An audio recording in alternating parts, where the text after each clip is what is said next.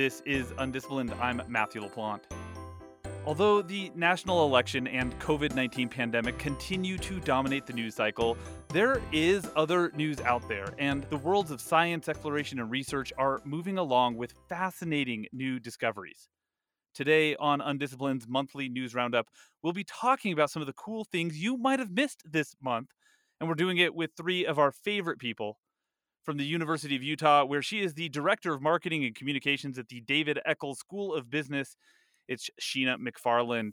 She is an immense science buff with a degree in biology teaching, whose work as a journalist includes features on space exploration and paleontology. Sheena, so glad to have you back. So wonderfully excited to be here. Thanks for having me. And also with us on the roundup is Rodrigo Noriega. He's an assistant professor of physical and material chemistry, also at the University of Utah, with a research agenda focused on macromolecular materials. Rodrigo, thanks for coming back. Thank you for inviting me. It's a pleasure to be here, Matt. And last but not least is Mirella Meyer-Fika, who also first joined us back in 2019 to talk about her team's work to genetically engineer a mouse that is dependent on niacin in the same way as humans, and she's become one of our favorite Roundup guests as well. Calling in from Utah State University, it's Mirella Meyer-Fika. Hey, it's good to have you back too. Thanks so much for having me. Always a pleasure.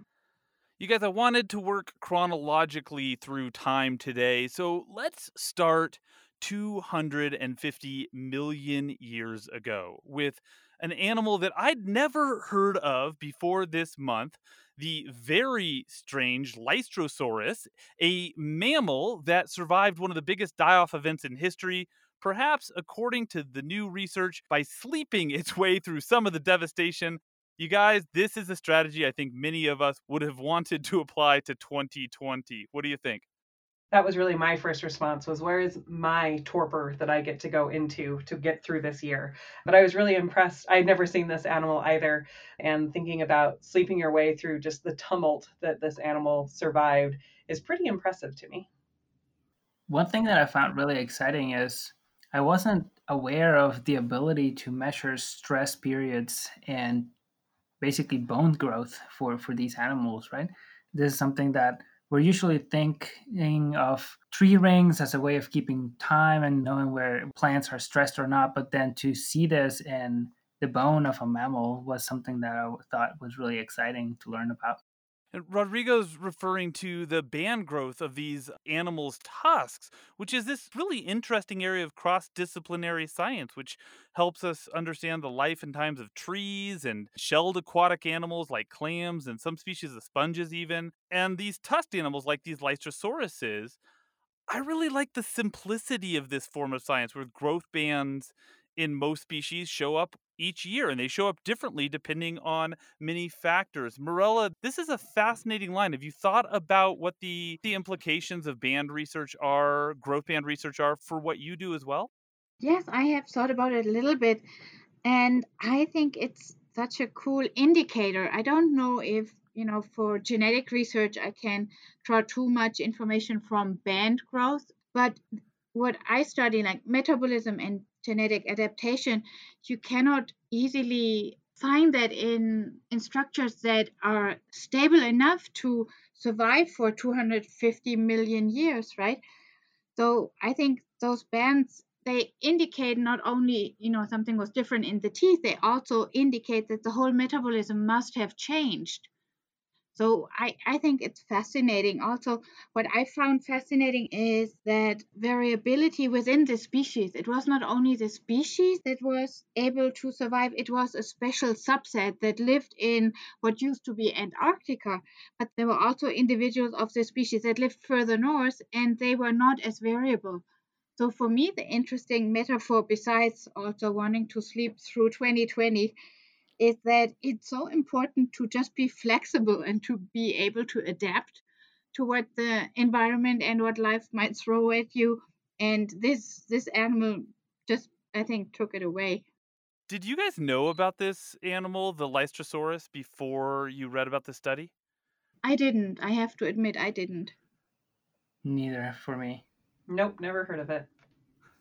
So that makes four of us, and it's just like one of those, like one more indication to me that I don't know, the first thing about anything. I feel like every time I'm preparing for this show, I'm come across something that, like I feel like I should have known about, right? Because this animal, it's fascinating. This really funny looking thing with these tusks, and it was such a survivor. And you would think, like, especially with my interest, like that would have been something that would have come across my eyes at some point.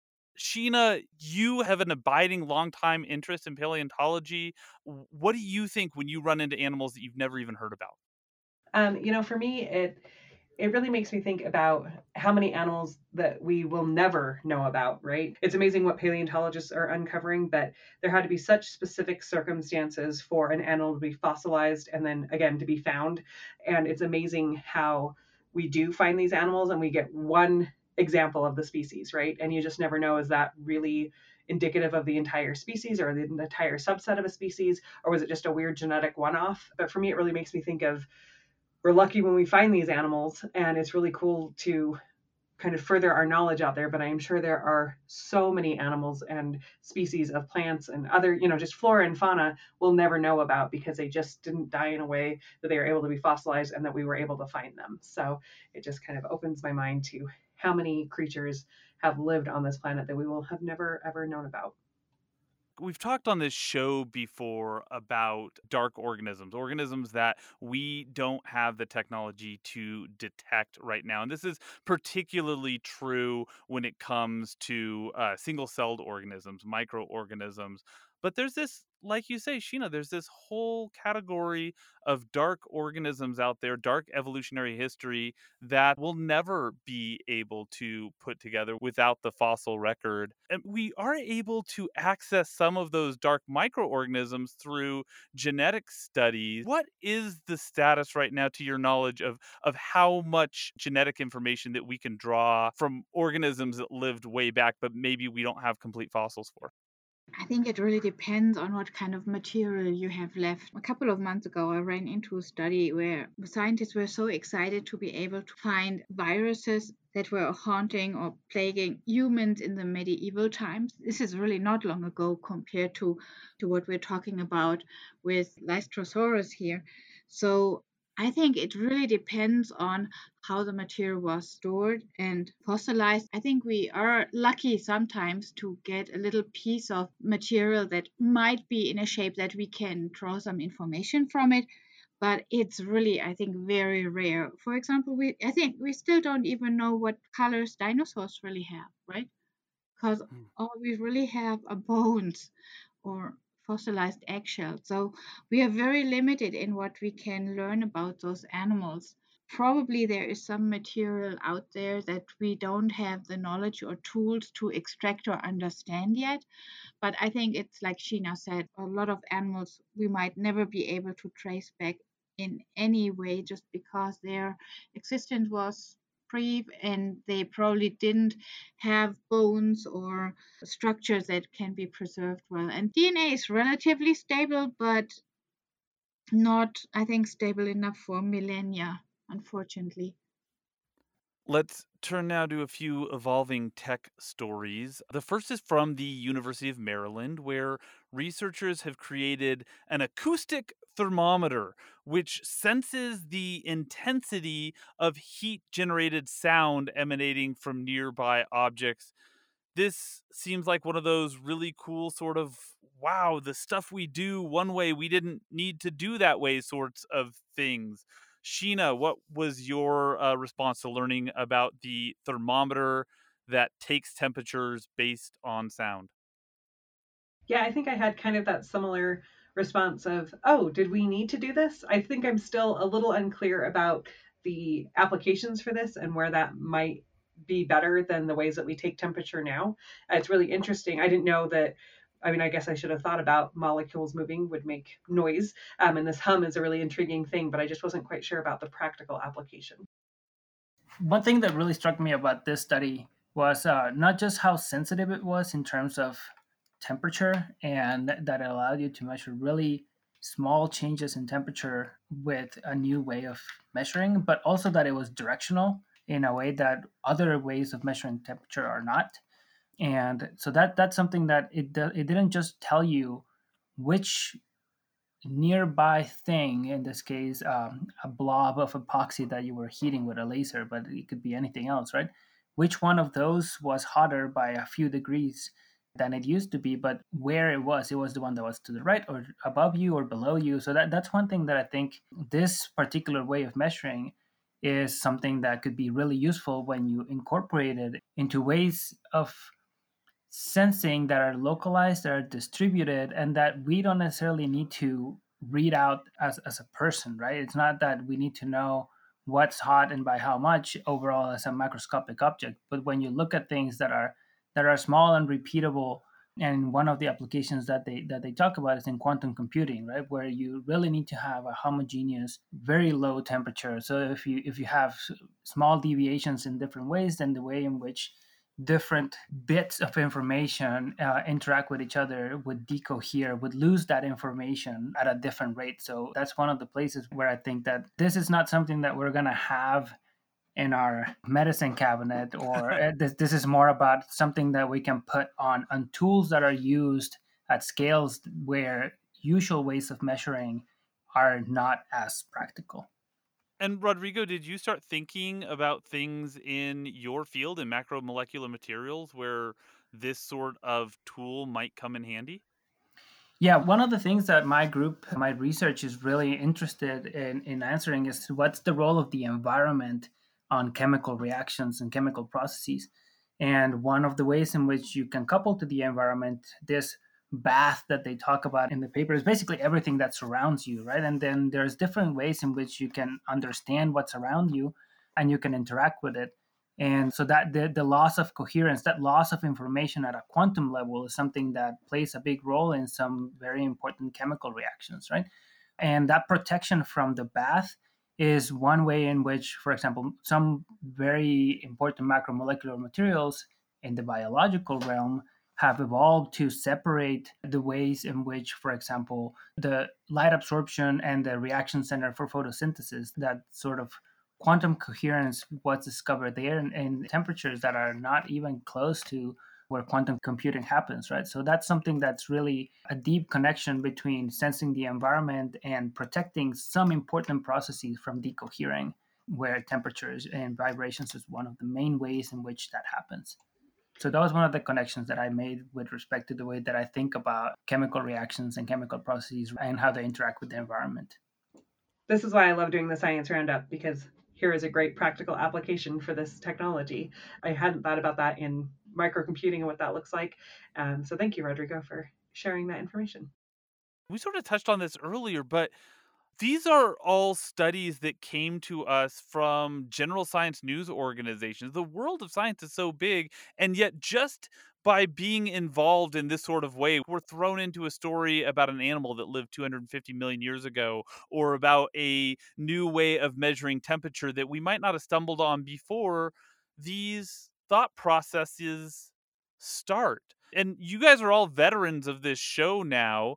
Has there been a moment in participating in this where, you've thought about your own research in maybe a little bit of a different way because of the things from different disciplines that you're being exposed to? Yeah, honestly, it happens to me all the time because I just tend to be so focused on what I do that sometimes I lose important things. And I didn't go into science because I wanted to study this particular small field. I went into science because it's so fascinating and interesting. And every time I go back to the science news page and look at what all is going out there, I rediscover why I love science so much. So for me, it's just perfect. Let's move on now to a story that really captured my imagination this month. Scientists have figured out how to use micro robots to build bridges between disconnected nerve cell clusters. This is just so cool. Sheena, I got to figure you've got a lot of thoughts on this one.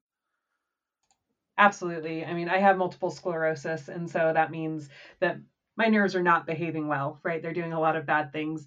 My myelin's desheathing, all of the things that you don't want to have happen to your nerves. And it's amazing to think about, what I'm thinking of is like nanites being injected into my body and being able to flow up into my brain and fix that, right? How cool would that be? And I think that as we get more and more advanced in our micro technologies and thinking about how nerves work and understanding neurology, we are going to be able to do some amazing things and see some incredible advancements.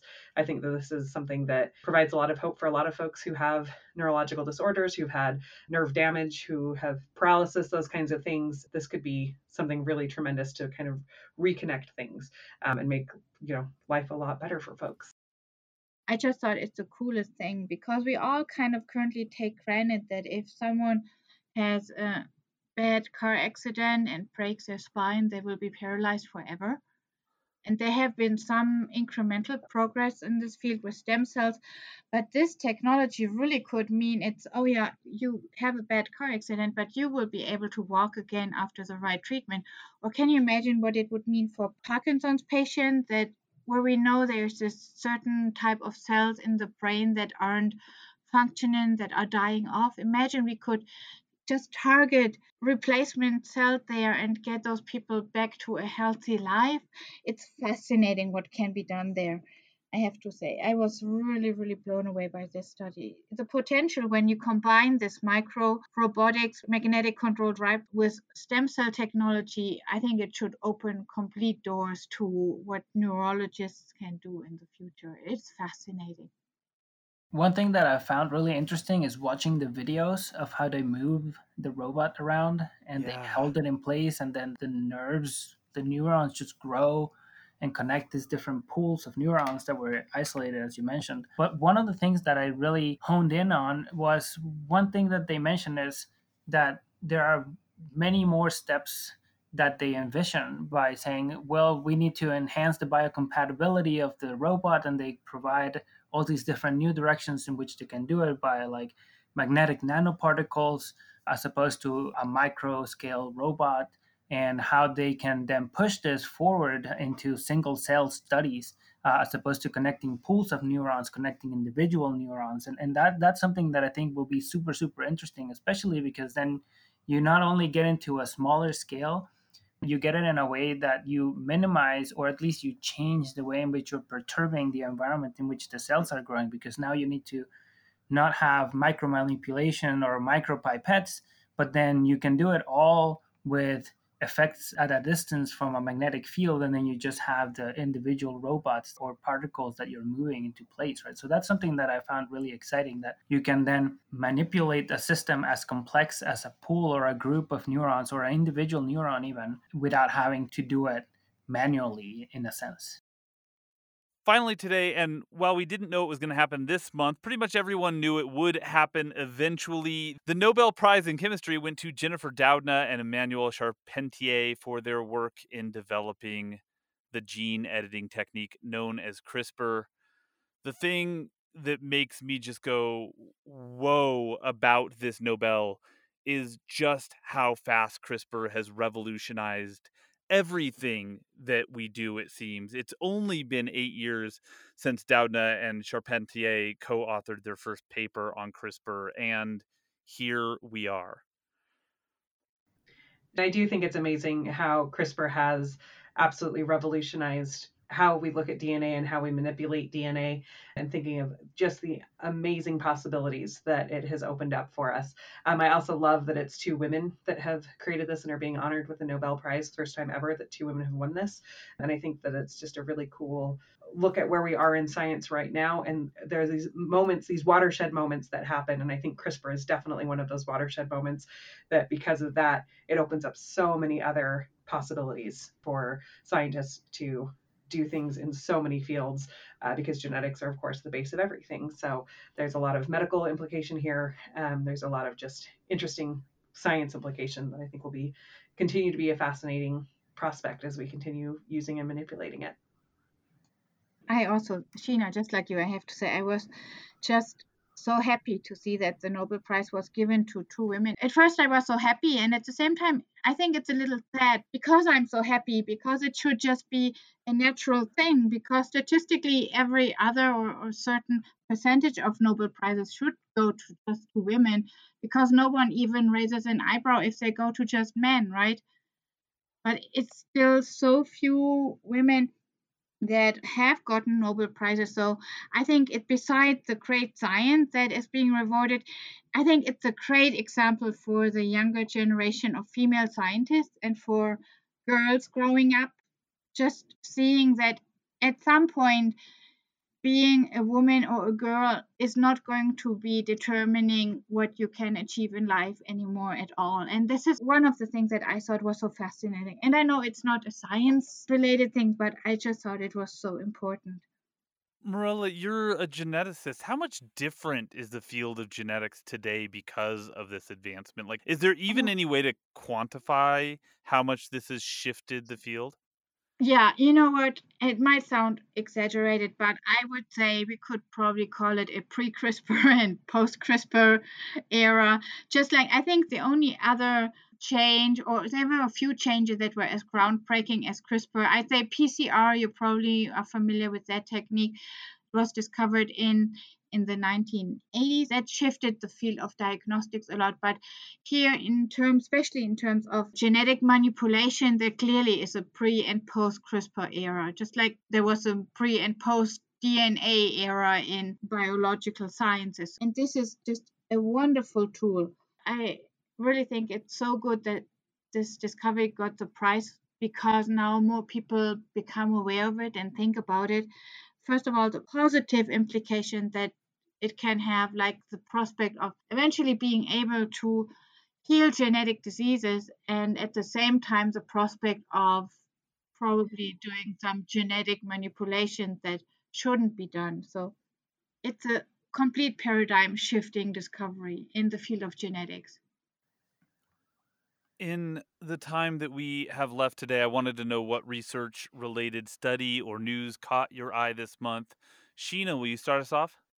Yeah, happy to do so. I was looking at the story about scientists cloning an endangered wild horse using frozen cells from a stallion. They used the same cloning technique that gave us Dolly back in 1996. But what was really cool is that the San Diego Zoo has what they call a frozen zoo. So when they have these endangered animals, they've been able to take some cells and freeze them in the hopes that, in the future, there would be an option to regenerate this animal. And they took these cells from a Przewalski horse and were able to, and that was in the 80s. And then they were able to do this, 40 years later. And they're saying that this is going to be the start of a new generation and a generations long project to really add genetic diversity back into these horses. And that's a really cool thing that we can hopefully save some of these species that are becoming endangered through scientific means. And Marilla.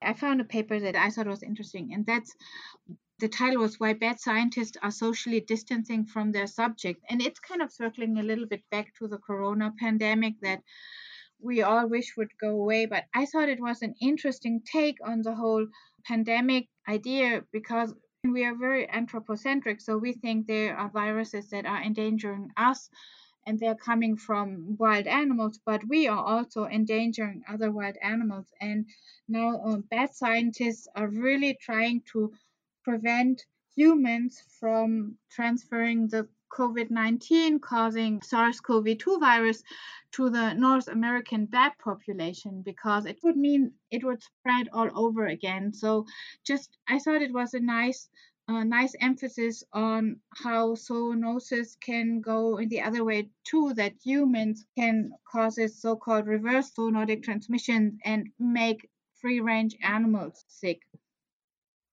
And finally, Rodrigo. So lately, I've spent a lot of time thinking about strategies to perform team oriented research and how to communicate scientific content effectively when our usual ways of doing so are upended. And then one of the important aspects that I believe warrants our attention is how to build connections at a personal level when usual communication cues are missing. So, how do we make sure that we reach a broad set of students, for example, in our classrooms, and be mindful that they're also going through a very difficult time? So, instead of highlighting a single study, I kind of wanted to share a whole themed issue of the Journal of Chemical Education by the American Chemical Society, where they talk about the challenges of fulfilling our educational mission in this day and age. And in terms of the science, there's one quick paper that I thought people would like that has to do with spatial limits of perception of material properties. So how small can a sensor be and still give you usable information? That's something that was recently in Nature Communications. We will have to leave the discussion there. Sheena McFarland, thank you so much for joining us today. It's been a pleasure as always. Thanks for having me. And Marilla Meyer-Fika, thank you. You're welcome. It was a lot of fun. And Rodrigo Noriega, it's always a pleasure. Thank you for the discussion. I really appreciate it. Undisciplined is a production of Utah Public Radio, and if you happen to live in Utah, you can listen to us every Thursday at 10:30 a.m. on UPR. If you miss us, then you can listen to every episode of Undisciplined wherever you get your podcasts. Our producer is Naomi Ward. Our associate producer is Mia Dora. Our theme music is Little Idea by Benjamin Tissot, and I'm Matthew LaPlante. Thanks for listening. Now go have big ideas.